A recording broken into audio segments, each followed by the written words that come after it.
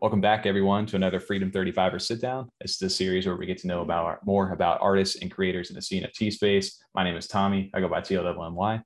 My name is TJ. I go by Lazy T. And I am the other Tom. I go by Lavish Bear. And tonight, we're joined by the founders of a new board game on the Cardano blockchain, Cardopoly. Welcome on, Bobby and Drex. Thanks for coming on, guys. Yeah, thanks for having us. Thanks for having us. Finally, right? We've been trying to set this up for a bit now.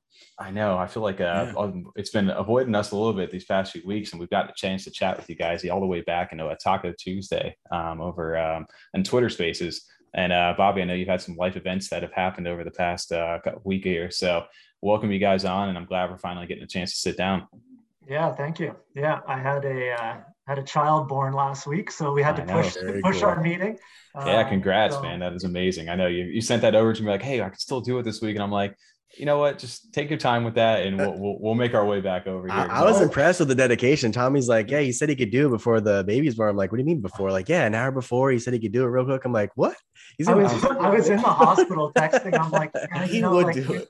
We might be able to get out of here, 6:30. I think I can make it. And Tommy's like, no. I'm like, dude, take your time. Cause I was like, watch, he's like mid interview. We're going to go here. He's like, yo guys, no, I got to go. It's time. And he's like, no, Drex, you handle this. It's good. No problem. He's got this. Or just live from the delivery room. Yeah. That would not get approved. Yeah.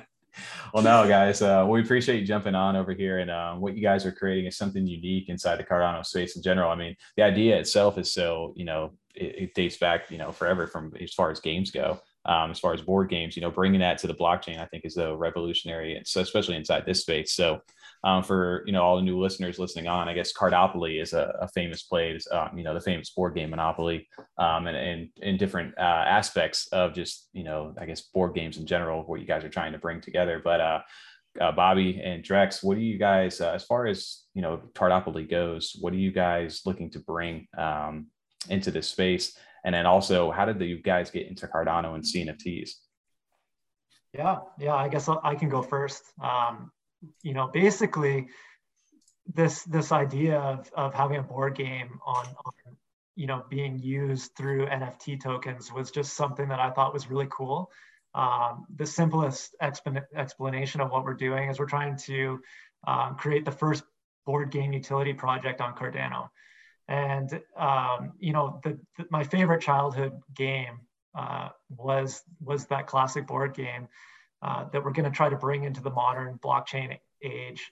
And basically we're going to make it a large scale game so that we can have as much reach out there and provide as much fun to as many players out there on Cardano. So changing it up a little bit, making it more accessible, making it a lot more fun. And, we're going to have a nice little twist that I think a lot of people are excited about by a live leaderboard with real ADA prizes.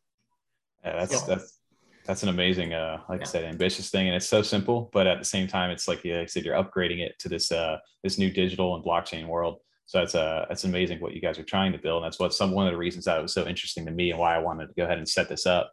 And then for you guys too, I guess Cardano, how did you guys actually get into Cardano? What got you into CNFTs, and when was your kind of time entry point into this space? Yeah, so I have been invested in crypto since 2019. Started off, I think what everyone started with was Bitcoin, dabbled in a little bit of Ethereum, just kind of was, playing with those. And then I found out about Cardano in February of last year. And, I was kind of just staking, got really excited about the staking platform, collecting my, payment every 5 days. And, that was cool. And then I found out about the whole NFT world, and, Cardano or ADA was kind of flat, and, it was kind of going up and down. And, in the classic equities market, that's kind of a scary thing. So when I found out about the whole NFT side, it was probably around August of last year. So, fairly late in the game, I guess, in the grand scheme of things, but still within the same year of induction. So I kind of got onto those. I found a few projects. One of them was a rug pull, so that wasn't a good start. But I love the idea of trading and collecting and meeting all these different creators instead of just sitting back and looking at a number, moving around every week. So that's kind of what I found really special about this space. And I truly believe Cardano has a lot of the best creators and the most humble people that you can talk to and that are willing to help you. So, shout out to all the other Cardano projects. Nice. How about you, Drex? What was your journey into Cardano and CNFTs? Yeah, so I've been kind of in and out of crypto since maybe like 2013, 2014 or so. Always kind of early. Knew about crypto, thought, okay, that's kind of cool. Played with, some like Bitcoin gambling stuff early days and like did some ASIC mining. Like, I would just kind of play with it. But, I've been a software engineer since 2004 professionally. And so kind of as a software engineer, I'm a geek, right? So of course I'm looking into crypto. Of course I'm looking into 3D printing. But got really heavy into the NFT world, just buying NFTs and trading them about a year ago or so. And actually, that's where I met Bobby. I met Bobby when we both got into a project that rugged us and a whole bunch of other people. And when that happened, I said, geez, like we both invested really heavily into that project. And I was getting more and more fascinated with kind of like the technical aspects of it by the day. And I said, hey, like, why don't we just try to build our own NFT? Why don't we do our own project? And, as a group, we said, yeah, that'd be cool. And as kind of Bobby alluded to, his favorite childhood game one night, he had some thoughts one night, wrote them down, woke up and said, hey guys, I thought of this great game. So, as a software engineer, I, dove into this project, started doing, some foundational stuff for what could be the game and what could be the mint. And as I got into it, I got more and more fascinated by the different problems that you have to solve really to even run a mint, even like secondarily to that, how do you really track ownership of an NFT in real time? And I've always been like a real-time data and UI buff myself in my career. I've always really pushed to have real-time UIs all over the place. So got totally just fascinated with how I could apply my sort of things I like, which is, real-time UIs into this space. Got totally addicted. And since then, I've dove into this in a really big way to where this is really my main focus is NFTs, particularly our project is my main focus and what we can do with it. What types of experiences we can provide the user. I'm really, really excited to do. And like right now, like what's got me anxious now is I just can't wait. Like I wish I could show more now and sooner. But once we really get out there, some of these ideas we have and some of the experiences we want to show around this, I think we're going to have something really special on our hands. So long-winded answer to your question, kind of not answer to your question, but that's kind of how I got into it and really why it's still like I'm so enamored by it. Nice. So was there anything about Cardano in specific that was just you, or do you guys ever dabble in any other kind of blockchains prior to this in the NFT world? Yeah. So, I messed around with Ethereum a good bit, did some smart contract development, some kind of hello world sort of smart contract development, right? But I got into Cardano because it's more niche. That's really what attracted me to it. The community is super small, but really, really supportive and really, really rich. Yeah. It's the projects I've discovered just through different community connections has kind of blown my mind.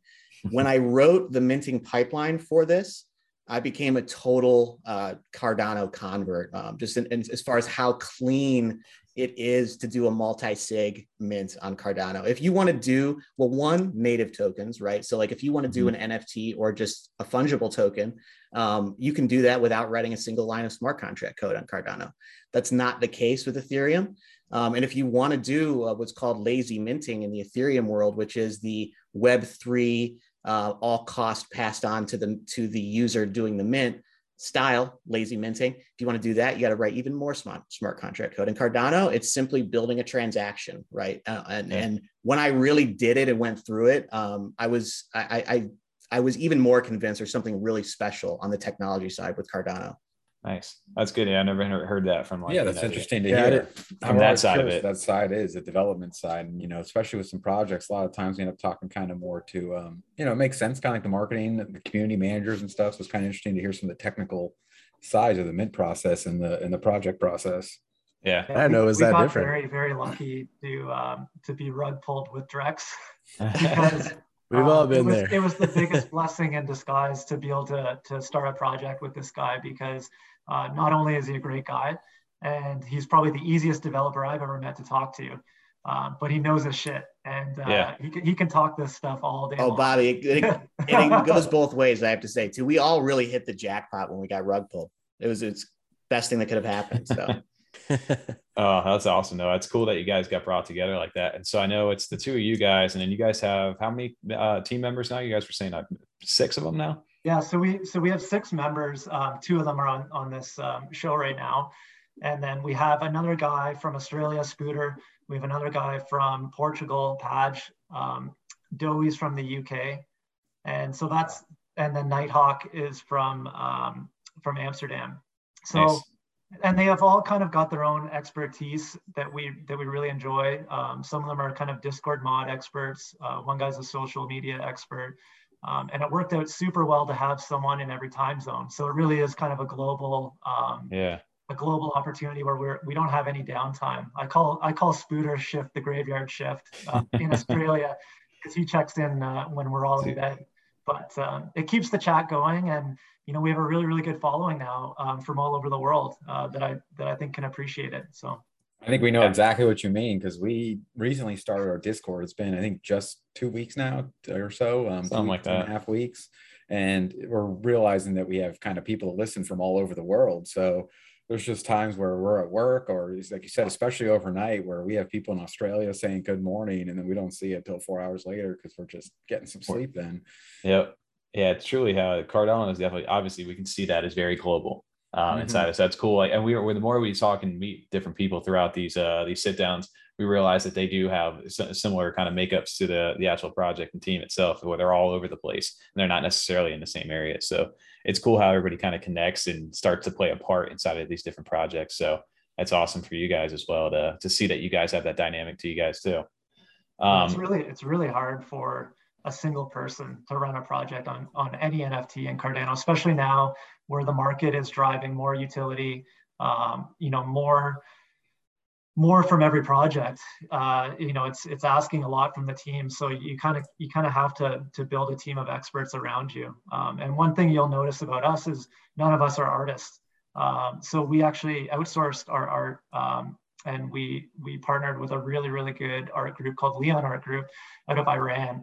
And they developed our game pieces and came up with some phenomenal 3D art, taking basically our vision for each player piece and turning it into something awesome, which we're super excited about that partnership. So Yeah, no, that's one thing. As you're speaking about the artwork, that was one of the things that kind of drew me to you too, right? Is the classic board game feel, but what are we playing with? I remember those little plastic pieces that you always had to fight over the best one with your either siblings or friends or something like that. So for you guys here, you guys have a very unique design to your actual game pieces themselves. I'll go ahead and share it here while we're on the screen on the actual website itself. These are super unique. Can you guys kind of give a little bit of background to the design team and how you guys kind of came up with the different styles for these? Yeah, so part of them are a little bit of homage to the classic game. Like you see, the car was my favorite growing up, so I always had to get that car. Yeah. But we wanted to make it a little bit more modern, kind of, a little bit have more character to it. And then we kind of built off that. So like, what were the core pieces? The money bag, which I think I heard Tom talking about in one of the other podcasts. He's like, "Oh, it'd be so funny if they had a thimble or a money bag." Yeah, he went the the shoes. So we came up with some kind of classic pieces that we built off of, and then we wanted to have 20 unique designs. So there's 5 one-of-one legendaries, and then there's 15, we'll call them commons, that we designed. But basically, once you have the liberty to build that many pieces, you can kind of really grow and expand what you want to see on the board. So between the 6 of us, we came up with some pretty fun ideas. The shoe right there, that's actually a high top diamond shoe. Dude, that's sick. Yeah. The diamond shoe is one of my favorites, and I know this is one of the ones currently that has yet to be pulled, right? Is this the last legendary out there that's sitting around?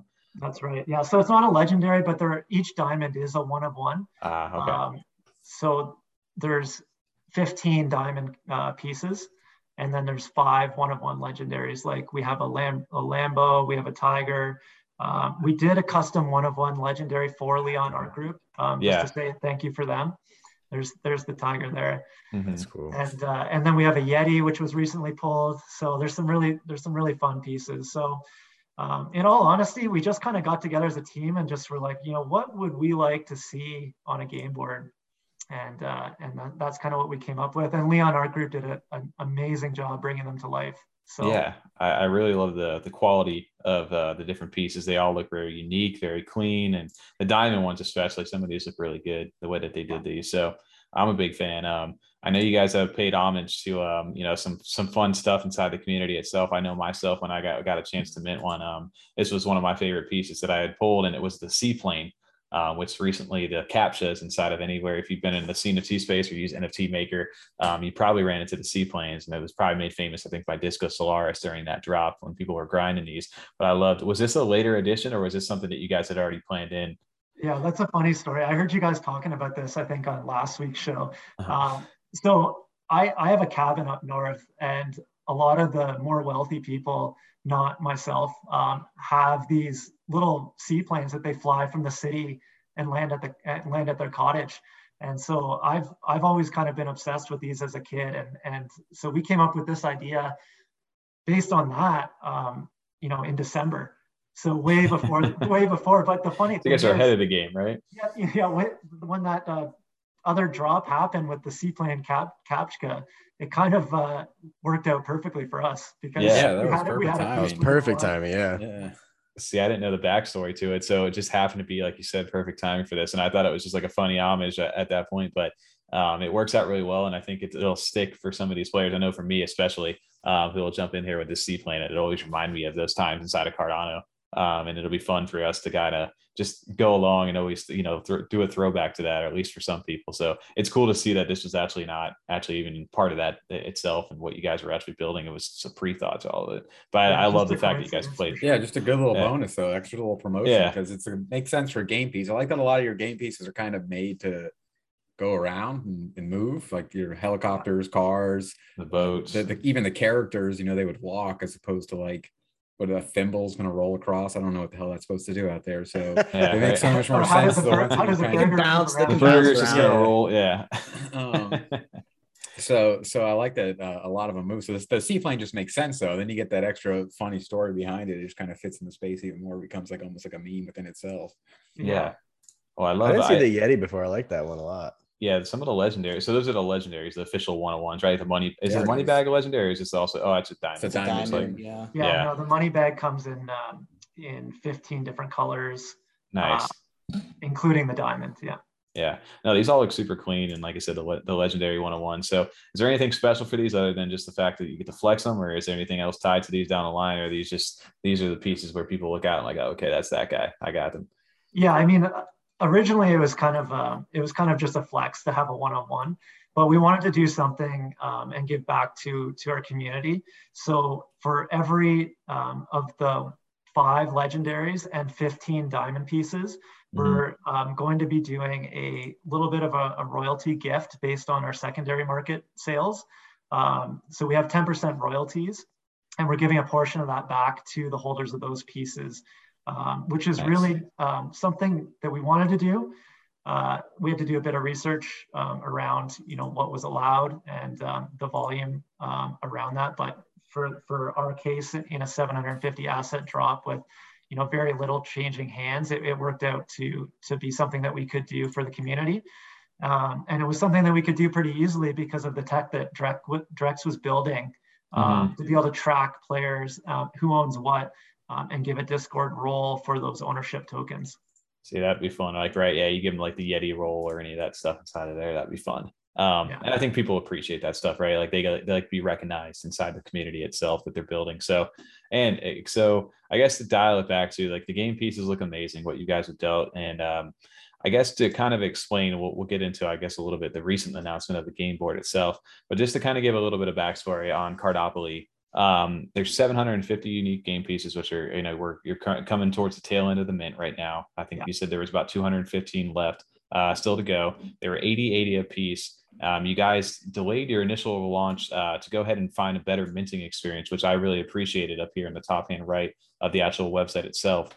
You guys had a sign-in feature where you're able to hook up to different wallets. Can you guys explain a little bit about that? Because I know you guys were a consultant with some of the, I believe, what did you say, the Dirtbirds team and some other people inside the community that helped you guys do that.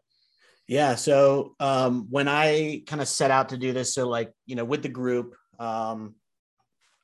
it's my role to come up with, hey, how are we going to actually do this mint, right? So I started looking into it, and it was pretty clear to me that Dirtbirds is sort of the thought leader in this right now of how to do the cleanest possible mint experience. The flow chart that they published on Twitter was really kind of mind-blowing to me. When I saw it, I said, okay. And that kind of ties back to what I was saying earlier with how clean these transactions are to build. I said, okay, like this is going to be pretty doable. So I went and started implementing that. And when you really get into some of these libraries that IOHK's put out around building transactions, they're still a little bit raw. I will say they're beautiful libraries, and they let you do everything from change calculation to they absolutely anything you'd want to do to build it, you can do. It's just not the most approachable thing. So, about a week and a half into torturing myself trying to get this thing just right, I reached out to Derp, and Derp was super cool and really generous with his time. I shared kind of a transaction that I built and some concerns I had around it, and he was super, super kind to look at the raw encoded data and give me one or two places to go look, and also let me know I wasn't totally way off into right field, which I was starting to feel like. I was like, oh my God, because like a week and a half kind of by myself on this, I was going a little crazy. So him kind of showing me one or two things, and also the great content that he put together prior with that flow chart. I wouldn't have been able to do this without Derp and Dirtbirds. So big shout out to them for sure. But we're doing a Web3 minting experience, which in my view, why do it any other way? I mean, there's so many benefits to it for the user. There's one or two hiccups right now, which, using this, sometimes you have to refresh the page and things that I'll work out. But for the user, the experience is probably the cleanest you can get as far as a mint, right? Nami pops up, you type your password, hit enter, you've minted. Another benefit to that is that there's no real cost to us as the project to do that minting transaction. That the transaction cost is the tiny transaction cost is passed on to the user, which people don't mind. And really, I'm even viewing this as an opportunity for future airdrops to build out workflows where people can call in their airdrop. Really we can tag them as eligible, but they can go ahead and call in that airdrop through Web3. Nice. I don't want to go on a whole rabbit hole tangent about this, but I really believe that these flows through Web3 are like the way to do a mint today. That's amazing. Yeah, I think Drex too, the fact that we started off by wanting to do a traditional mint, and he took this multi-sig method by the reins and just was so determined to make it happen. I know you're really humble in that, but there really isn't that many people doing it. There's probably 3 projects that have the capabilities right now that are doing multi-sig minting. And for him to build it from scratch on his own with a little bit of insight, I thought that was pretty mind-blowing to me. And I really enjoyed the process. I like that users get their NFT the second their ADA leaves their wallet. They don't have to wait.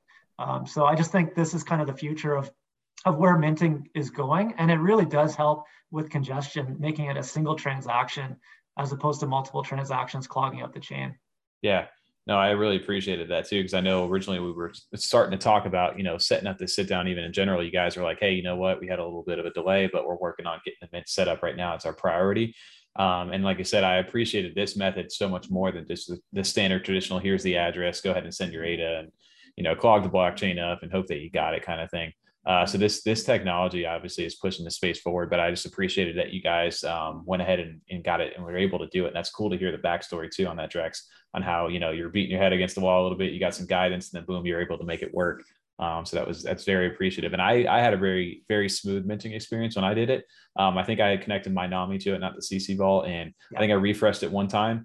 I was able to go ahead, sign my transaction, and a few minutes later it was sitting in my wallet. So it was very, very easy to do. No, I like that. Hearing the effort and time to actually think out and how to do a mint properly It seems like in this space, especially if you're going to be a new project, if you're not kind of already an established name, maybe an Aeonium Sky or Yummy, they could probably just post an address in the Discord. And even if people are upset, they're like, we don't care. We're popular enough. We got plenty of followers. But if you really want to come in new, and if you don't have a clean mint process or something set up to kind of make it fair and easy for everyone, it really turns people away pretty quick, where even if they were excited, and they may not get one, if the mint is still fair, then they kind of try and go for the secondary, where if people get turned off, they're like, you know what, I was going to do this. The mint process was terrible. I'm done. Like, I'm just not getting in on this anymore. So it's nice to see that as a kind of change from what we normally see with a lot of projects. Yeah, for sure. Yeah, I know 100%.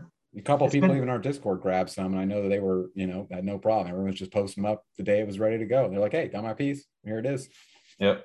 It's been a big blessing for us. Sorry, Tommy. I was just going to say it's been a big blessing in disguise for us, because the tech that he built for this platform is going to be very crucial to our game. But also a little blessing in disguise is there's no refunds with this method, right? You sign your transaction, and so it saved Drex probably about a week of dealing with refunds.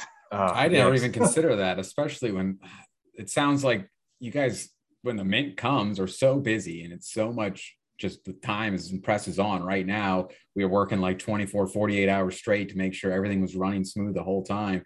And then when you hear these other projects where they have to then now have a week worth of just constant sending transactions back as refunds, and then probably also then dealing with the troubleshooting of people DMing saying they didn't get it and having to actually check and see if they sent anything or where they sent it to, and make sure that you get that customer service side. That probably is, after that initial crunch of the mint, you guys just don't want to deal with that. That makes a lot of sense to do it that way.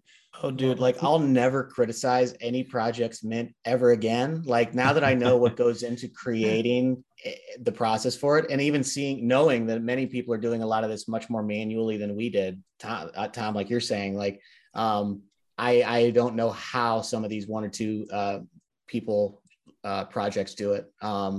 It is a lot of work. So the more you can automate, the better. Eliminating refunds was definitely huge. I think eliminating any kind of fees on our end was also really huge. I mean, it adds up really fast.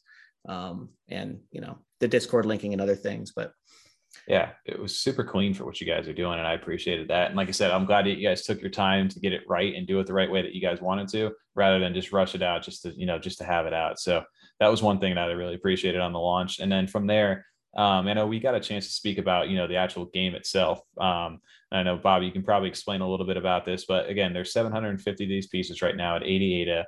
And then the game itself is, like you said, a throwback to the classic board game.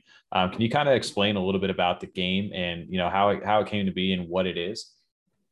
Yeah. So we wanted to basically scale up the classic game to be something that a lot more people could enjoy, and create kind of a competitive environment for 750 players. So one thing that we had to think of is this is a global game. It can't be turn-based, or else people would stop playing very fucking quick. What's he doing? So we kind of brainstormed what we think are pretty fair rules for a large-scale game that's going to be played in real time.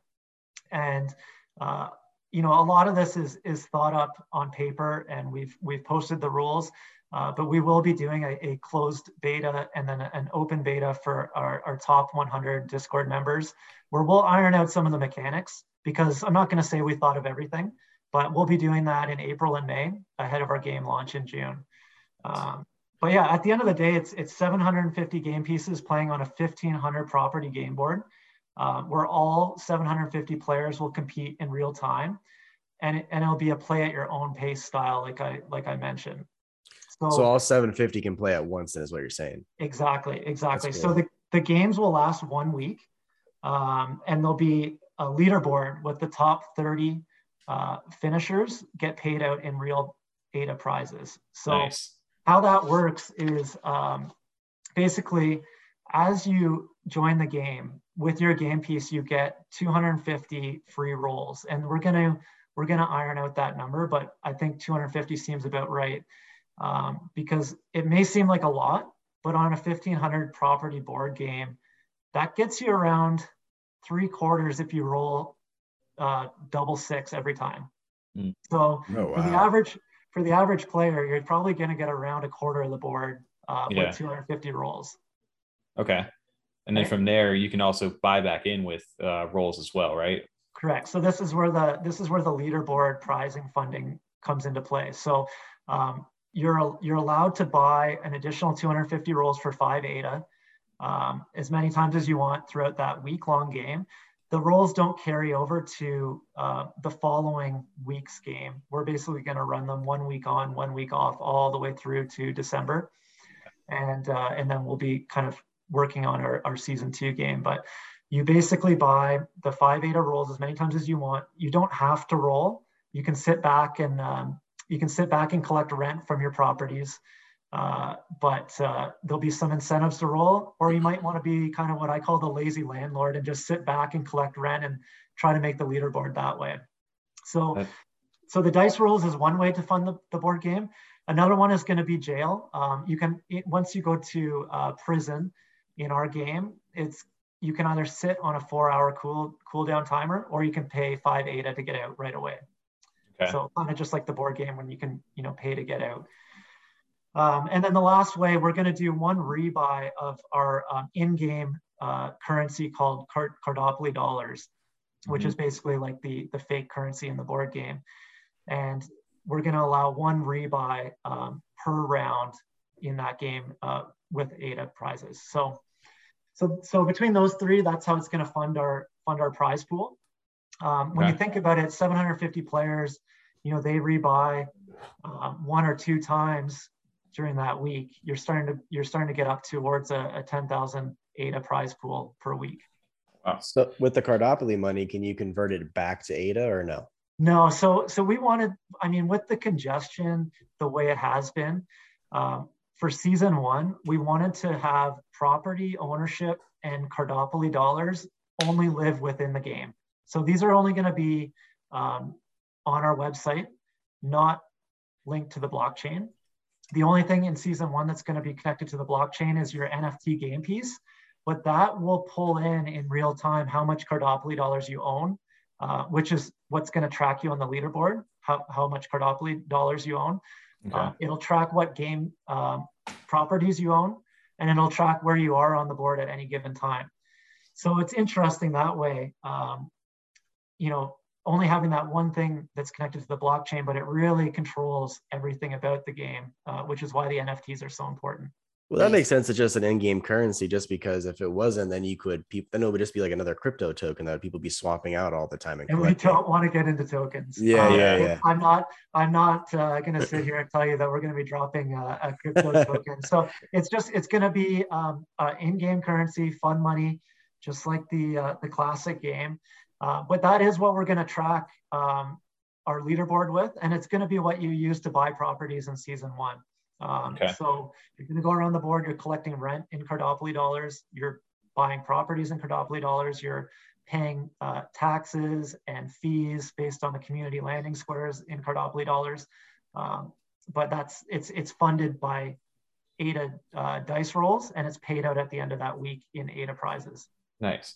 And then you said the dice rolls don't carry over to the new week, but then I'm assuming also the same with the money, because you got to reset from 0. Otherwise, the guy in first place will just keep running with it. So that'll reset as well along with the dice rolls. You got it. Yeah. You're starting cash or whatever. Properties, cash, and dice rolls do not carry over to the next game. That's one thing that I really wanted to make, I really strongly believed in, is I wanted every game to be fair, no matter who you were and where you were on the board. I didn't want to give any benefits to legendary holders. I didn't want to give any in-game benefits to, rarity charts. So it doesn't matter if you own the most common piece or the highest ranked piece in the game environment, everyone's equal. Yep. Right. Even if you won last week, and the week before, right? Like you're definitely starting on a fair slate, just like everybody else. Yeah. And then it sounds like, so there's a go to jail card, go to prison card, or square tile to land on. Is there a lot of other tiles is it just all properties as you go? I mean, that's so many spaces. Or is there going to be kind of just in between, like other maybe rewards, or like, hey, you get two extra rolls or anything like that as you go throughout the board?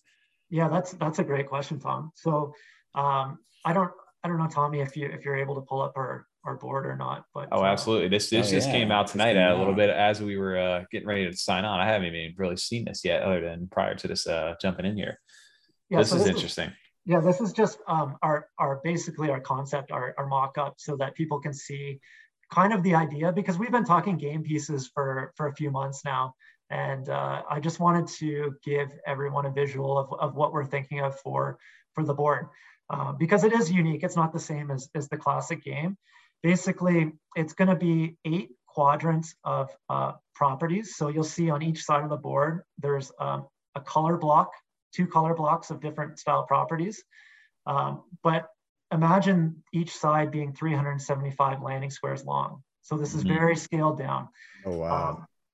So it'll go community landing zone, and then 3 properties, community landing zone, 3 properties all the way around the board. We do want to add in a couple of little secret pieces like utilities and railroads. So those are kind of TBD right now, but we have some good ideas about those. And then one of the things that's different about the classic game is there's no cards that you're drawing. The community landing zones are fixed, and they're going to have kind of a mysterious event happen when you're landing on them. And they're not essentially the same as the classic game. So for example, one of the community landing zones could move you around the board, halfway around the board, which would be huge. Could move you backwards around the board. So there's movement pieces on those landing zones.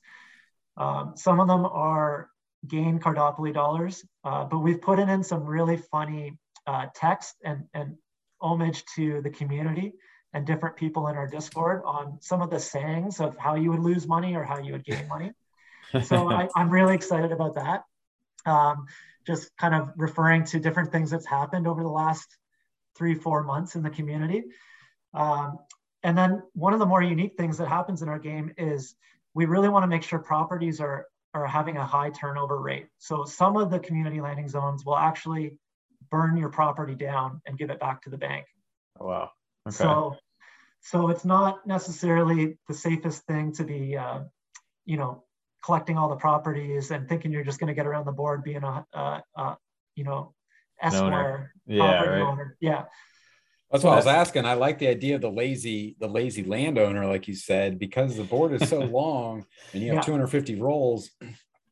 Even if you were to get a lot of low rolls, you could almost build like your own gauntlet that players have to go through. Like you have to get through the next 15 squares, and I own 9 of them because I just got a bunch of 1s and 2s in a row, and I bought the whole thing. So I'm just going to sit here. I would totally do that. Yeah, I'm just watching all these dummies come through and keep landing on all my squares because I got the next 8 squares in a row. Good luck. Oh, you landed on 3 of them. Have fun. See you next time you come around.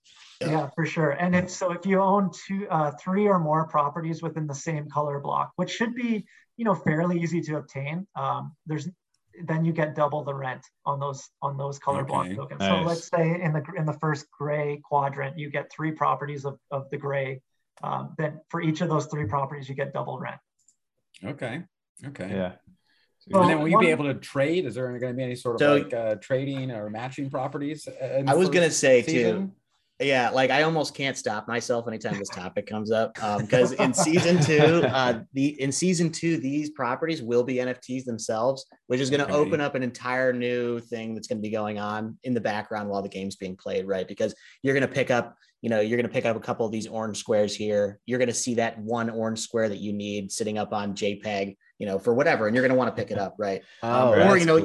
Or you might see a guy that has 2, you got 1, so you're gonna throw the third up, right? So, and as soon as he buys that, as soon as it settles on the blockchain, in an hour or 2 at the most, he's gonna see that boom in game available. So it's things we're really excited about for season 2. But in season 1, the properties will exist fully off chain. But we're going to expand more and more with each season with what we're going to do with these things. Which makes sense. Make sure, get things working, get people involved and playing first, and then keep developing on theirs. Then kind of gives us something new to each season. So it's changing up the actual game style and making a little more strategy.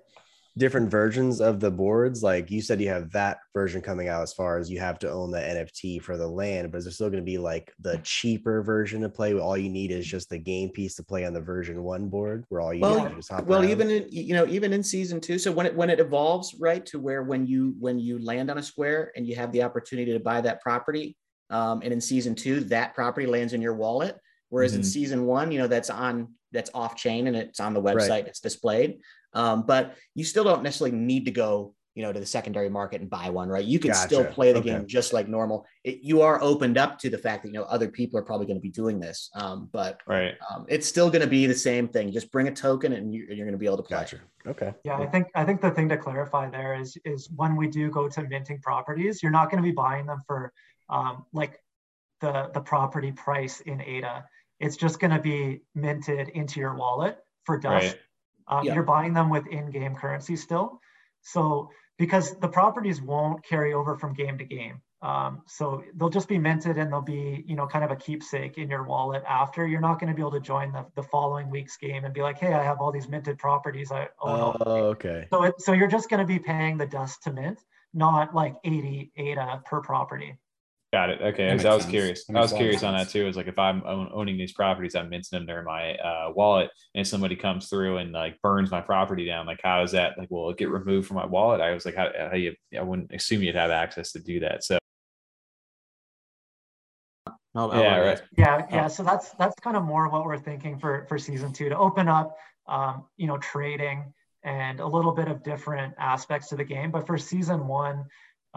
The only option is to buy the property, don't buy the property, pay rent, pay double rent, or sell back your property to the bank if you're in a tough spot, but it's going to be at 50% value. So those are the only options you have with the properties for season 1. Love looking ahead to season 2. And sometimes I have to stop my brother Drex because he gets so fired up. But, in reality, there's a lot of opportunities for, adding in houses, hotels, so much, partnerships with other projects like, an ISO Homes building these houses and hotels. There's just some really cool things and we've already been talking to a bunch of projects about stuff that they can do for our board, claiming sections, making their own art within our board. Well, I know that brings me to a new opportunity too, like of why the classic game moving into the blockchain, like the possibilities of what you guys can do with this are obviously probably endless. But like I said, the community zones, the different spots. I thought a cool thing would be like obviously like during this week or this time, like we have a certain spot. If you land on it during this time or during this section of the week, you get you get an airdropped NFT, you get access into this, a token, whatever it may be. And that would, it can encourage people to go ahead and visit during certain times or do different events. I think that is a very unique opportunity inside the space and how this games can, evolve into this, this Web3 world that we're going into. And that idea kind of talking to some other projects sounds exciting because, you can almost start getting into like different versions of the board based on projects or something like that. Almost like the classic game has, they have their Simpsons version and Lord of the Rings version. So you could have a Yummy board or a clay board and kind of have those themes going on, just make it a little more fun and interactive then. Or they can advertise on your board and say this week we're going to give this background, they pay you guys out to advertise on that stuff. You see me smiling because these are all things that I'm, we're kind of brainstorming. We've already talked to a few other projects, for season 1, we're not going to, the property space in the middle of the board of a 1,500 property board is massive. That is some prime real estate for advertising. But, dude, for sure. We're not really going down that path just yet. For season 1, if there is going to be any collaboration opportunities, it's going to be kind of just as you mentioned, Tommy, we're going to have sections of the board dedicated to a certain project where that if they land on a particular square, they would get an airdrop NFT from that project that would be, donated on behalf of them for naming that section of the board. That's awesome. So that's kind of where we're going. There's, we got something really cool planned for the prison, which I can't say yet. But there's a lot of opportunities to partner. But I think the biggest thing for us is we just got to prove ourselves. We got to come up with a game with great mechanics, live tracking of all these players moving around the board. live leaderboards, and I'm super excited about watching this all come together. Well, any community landing zones for like a jailbreak, like everyone gets out of prison at once? Yeah, that would be interesting. I mean, so Dowie from the UK, he's kind of got the best. He's got a bit of a chip on his shoulder, I'll say, but he also has the best wit in the group. So he's come up with all 375 community landing squares on Excel, which we are still changing daily based on certain members' input. But yeah, there's gonna be some fun times had around the Cardopoly board. Oh, I bet. And I think too, I'm sure Drex can appreciate this as far as like a stats. I'm a big stats guy too. So I love to see like, I always try to collect something or achievements or leaderboards. I think, do you guys have any plans for anything like that down the line as far as once, the leaderboard, say I'm a 3-time winner of this, or I get a trophy, something that I can like hang on my profile if somebody is able to like click into me on the leaderboard or see like, hey, this guy's like a professional Cardopoly player over here. He's one of the top guys inside the community. You guys have any plans for anything like that? Yep. Yeah. So go ahead, Drex. I know. I'm just so excited about it. You go ahead. We definitely want to do some achievement airdrops. Nice. And this definitely ties in a little bit with what I was saying earlier, where we want to tag that you are eligible for this airdrop and allow you to basically call in that airdrop, right? Like a Cardopoly belt. Yeah. We can just throw these achievement NFTs off, no problem, under a separate policy ID, just for fun, no big deal, right?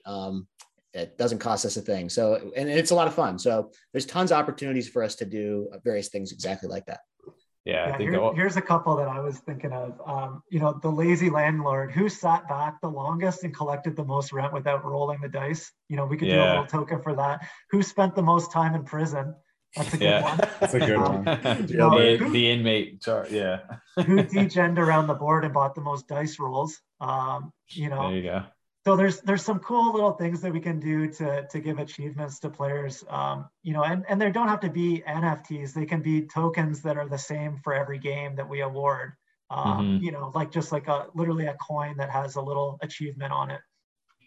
I think, like you said, as it iterates, I just like envision this like down the line, like years down the road. This board now is flipped up and it's 3D mode, and you guys are flying around or boating around into these different like things as you guys have developed this. Like you could take it endlessly as far as where it's going, but to see it from the start and the top down, you guys have got a great base, and the possibilities are endless with this, man. Like obviously, you got the game mechanics are there, you got a good baseline, and then from where you want to take it, I mean, it's up to you guys.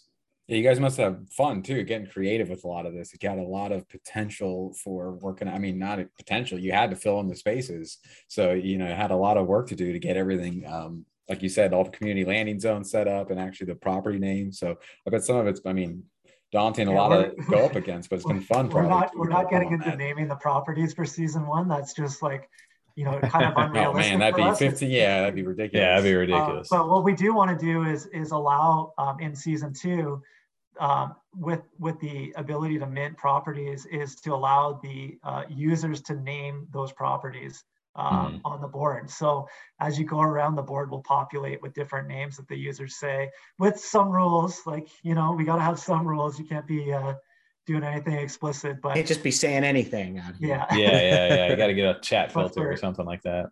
But yeah, for season 1, we're just going to number the properties and have them with the color and then what particular rent and price they're going to have on the pieces.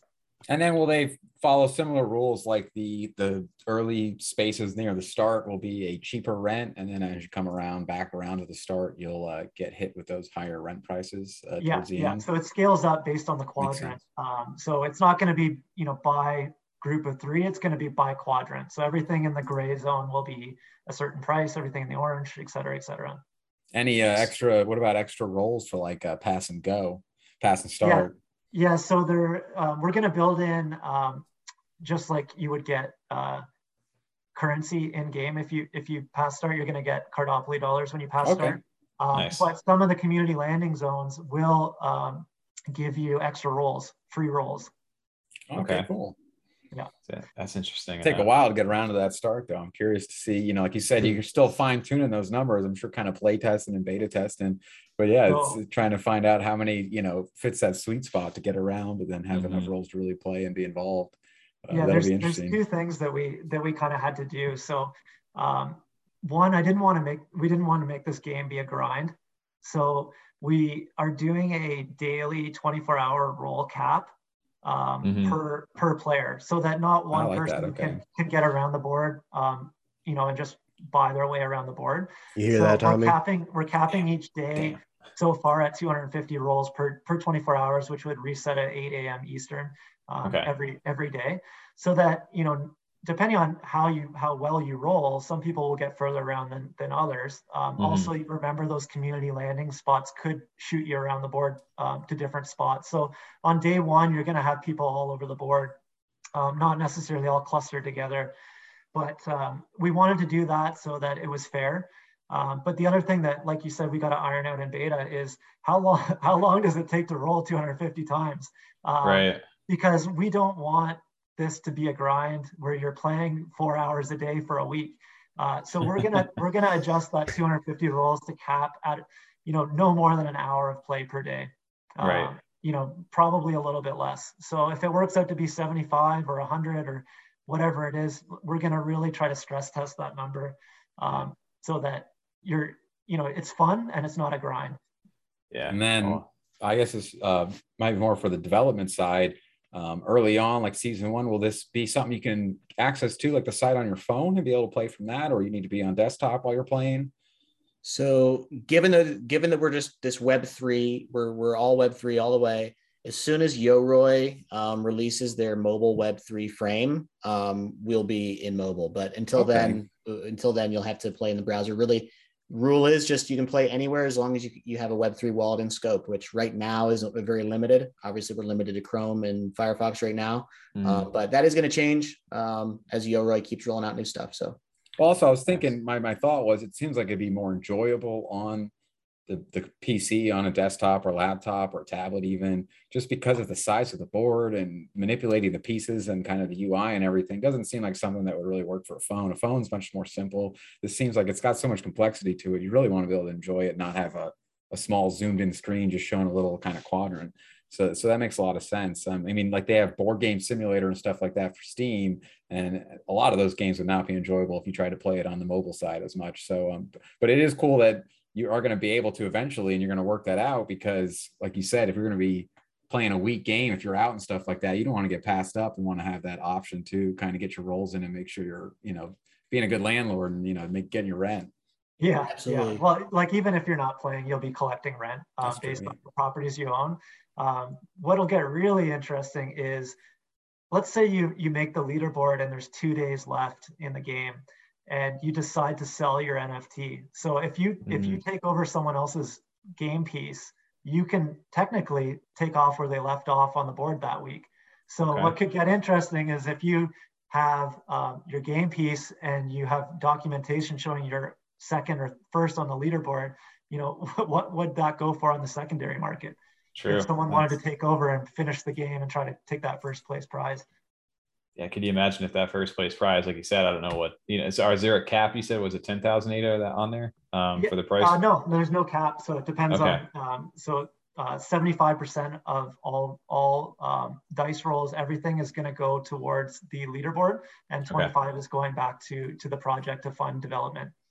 Yeah, can you imagine if you have a huge week of all these people participating and you're the number one spot in there, you're almost guaranteed victory, and then you're like, hey, you know what? This is going to get me a good little chunk of ADA right here. I'm going to go ahead and sell it to somebody and then mark them up at that price. I think that's a whole other layer of complexity you could add. I don't know how to think about that and how that would price, but I'll leave that up to the secondary. But it's going to be cool to see the strategies involved. A lot of it. You guys are definitely welcome to help us in beta testing. Awesome. It'll be cool to see the strategies involved and how that works, and to see if the lazy landlord really pays off. I mean, the one game changer is the stash house. So you land on that and you get 15% of all the Cardopoly dollars that have been paid in taxes and penalties on all the community landing zones. So if someone hasn't landed on that in a while, and 750 people have been paying into the middle pot, that could put you first place on the leaderboard pretty damn quick.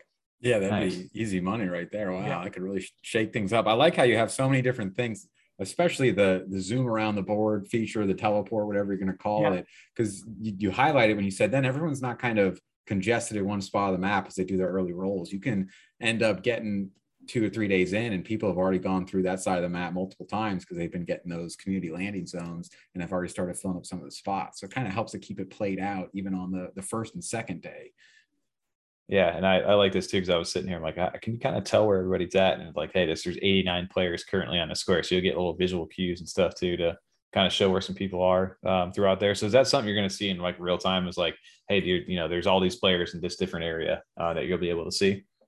Yeah. So at the very minimum, you'll see something like what you see here, where it's like, hey, it's indicating there's 89. But I think there's some really cool shit we can do possibly indicate even, if there's a lower number of players on a square, there's obvious ways we can show them all at once. But I think there's some interesting, neat ways we can show them all at once if there's like a massive number. But definitely more to come on that visually. Nice. Well, it seems like you guys have a pretty good base for what you guys are looking to build over here. I'm excited to go ahead and actually get into this. And so for the people looking to actually jump in, so once you guys finish up the mint, you guys said back in about June is when you guys are looking to actually get the game. Is that playable? Yeah. So we're aiming to have our beta done for April, testing well into May. So, for us, it'll be probably the team testing in April.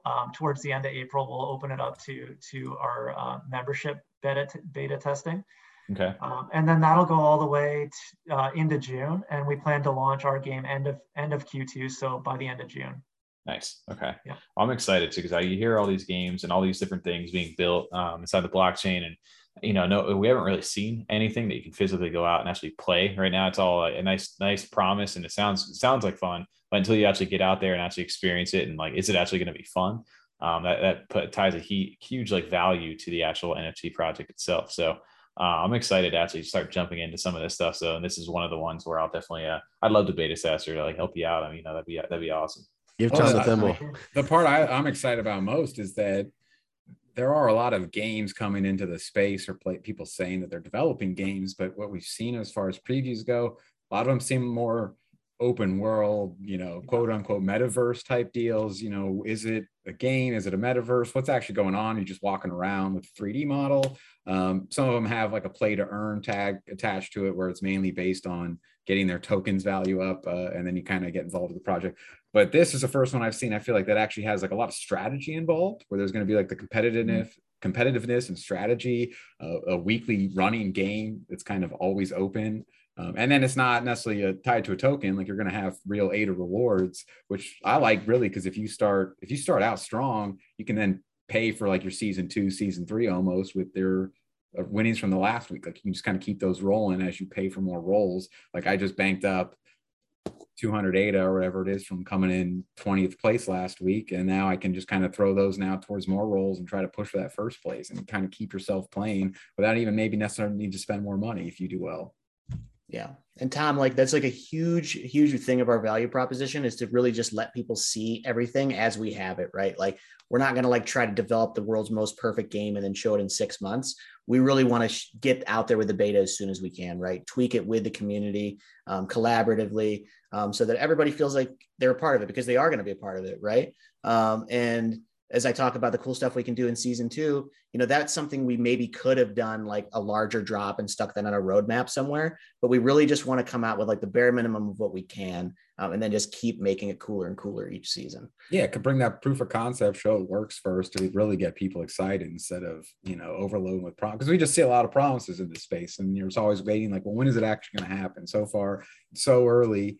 With a lot of these projects that have kind of started emerging as metaverse or games kind of in the early end of or the late end of 2021. So we're still just all waiting. When are these actually going to develop? And some of the games, I'm not in game development or production or anything, but from what you see or what they're kind of showing, it almost seems like they have 5-6 years of development ahead of them with what they're promising. And especially with some of the size of their teams too. They're very ambitious for what they're claiming they're going to do. Whereas a top-down board game seems so much more reasonable with the resources and really something you can get out and show that works. And then there is that complexity to it, where it doesn't need to have necessarily a lot going on with a whole 3D rendered world in Unity or something. You can keep it simple, and there's still all that strategy and complexity that keeps you playing though. There's plenty of games that survive like that. I mean, I have board game simulator on Steam, and some of these simple games like Wingspan and stuff like that, where they're pretty simple as far as their look. You know, they just look nice and clean like your pieces do,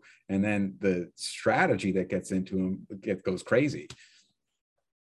Yeah, I'm just excited to see how people break your game. That's gonna be the fun curious part, to see right? how people really get into it. Like, if right. you know, some people are just bulldozing the map and running through, buying everything, buying as many rolls as they can every reset period, and then if that, you know, early on, how that's going to pay out, what kind of return they're going to see. Whereas other people play it slow and kind of sit in their areas, maybe roll slowly, save their rolls, and see what other people do, and then play off of them. It'll be kind of crazy to see how these strategies develop, because 1,500 spots, it's going to be a whole different game. I'll be the lazy landlord. Yeah. I like the lazy landlord. If you rush it on the board at the beginning, right? Like, there's so many squares you could buy within the first third of the board. You could be out of Cardopoly. Like, you're starting with 10,000 Cardopoly dollars at the beginning of the game. You could be out by the time you reach halfway and be stuck, and have to either rebuy. Like, you kind of have to strategize a bit, because if you want some of those nice properties towards the end of the board, you're not going to be able to buy every time. So it'll be interesting, and I'm really excited to see that. And, you know, I think our biggest thing right now is, in Discord, it's pretty easy to show people the game rules. You know, everyone so far has been pretty big fans of our game pieces and art, but how the hell do you explain this all, you know, without in typed writing on Discord? It's, you know, that's why we love, you know, these platforms and talking to you guys, because it gives us an opportunity to explain a little bit more about ourselves and explain kind of our vision, because it is complicated, and it's hard to tell on a, you know, however many character tweet you can send, right? Oh, trust me, we know all about that, right? You can never get just enough in there. You got to tweak it and word it just enough to make it fit. And so just constantly rewording it. I know we were talking to a Wraith recently over there, and he said the same thing. He sits there and you type something out. It takes you 2 hours to finally posting it, because you're like, is this convey the message clearly? Like, it seems kind of like confusing at the end there, and then you're just retyping it over and over again. So definitely can get tough. Where it's like, can I just make a video and post this for these guys? It's so much easier. Well, I think hopefully, like you said, after listening through and kind of visually seeing what you guys are building, people are going to understand the rules. You know, and obviously you can read all that stuff online as well through the website, but it'll be dope for everybody to kind of, here's what you guys are visualizing, here's where you guys are coming from, and here, you know, we're going to see the end product, especially when you guys finally get it out to the public. So I appreciate you guys even jumping in here, because I know we've been, you know, we're approaching towards the back end, like we say over here on our side of this stuff. But I wanted to give you guys a chance to go ahead and, you know, because you guys are currently still minting right now. I think there's 215 pieces left to go, 80 ADA. Wanted to stress too, you know, you can go ahead and mint multiple pieces, but I know it's going to be linked to your Discord profile, your actual. So say I have like 5 pieces inside my wallet. Am I going to be able to, is it going to auto pick one of them? Am I going to be able to choose which one I want to select when the game comes out? Yep. You'll select the game piece, kind of similar to how you'll select, you know, the type of wallet you want to use, right? It's like, oh, I want to use CCV and I want to use my, you know, my diamond shoe today, but yep. Definitely would be rocking a diamond shoe. I know that one's still up for grabs too for everybody out there. So, and for you guys too, Bobby and Drex, for anybody looking to get into Cardopoly outside of just the website, what's the best place to get in contact with you guys? Yeah, so the best place to reach out to us is within our Discord. The link for our Discord is on Twitter. Basically, the best thing you can do is go there and get all of our information. Our minting is done solely on our website, so cardopoly.io, and so you can test out our multi-sig mint method. Like you said, there's 215-ish game pieces left. You know, kind of steadily minting every day, and you know, we're really enjoying meeting all these new members as they come in and mint their game pieces. And you know, we're excited to show more. So yeah, come check us out in Discord. You know, we're always doing some fun giveaways to our holders. So anyone that owns a game piece gets a holders roll within our Discord. So I think that's probably the best place to start. Nice. Yeah, I know every time I kind of pop in there or just scroll through there, you guys are very active inside there. And it's, you know, those Discords, sometimes you scroll in and it's like, there's not much happening in here. You guys usually have a lot going on. So it's fun to see and stop in. And then we'll go ahead and make sure to link, you know, in the description, all of your different links and stuff where they can go ahead and find you.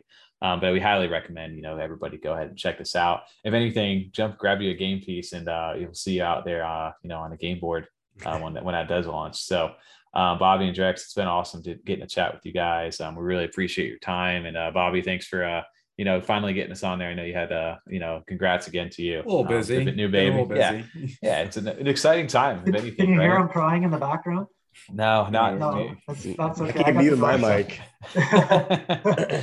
No, but we appreciate your time out here, and Drex, you as well. It was cool to hear a little bit more about the technical side of that, which we haven't really gotten into on some of these. So thank you guys for both providing both good insight on both sides of that. So by the time this drops, hopefully you guys are starting to get towards that sellout time, and then maybe afterwards, where I'm excited for you guys to hit that point and to move on to the next phase. So appreciate you guys' time, and we'll catch everybody on the next Freedom 35 or sit down.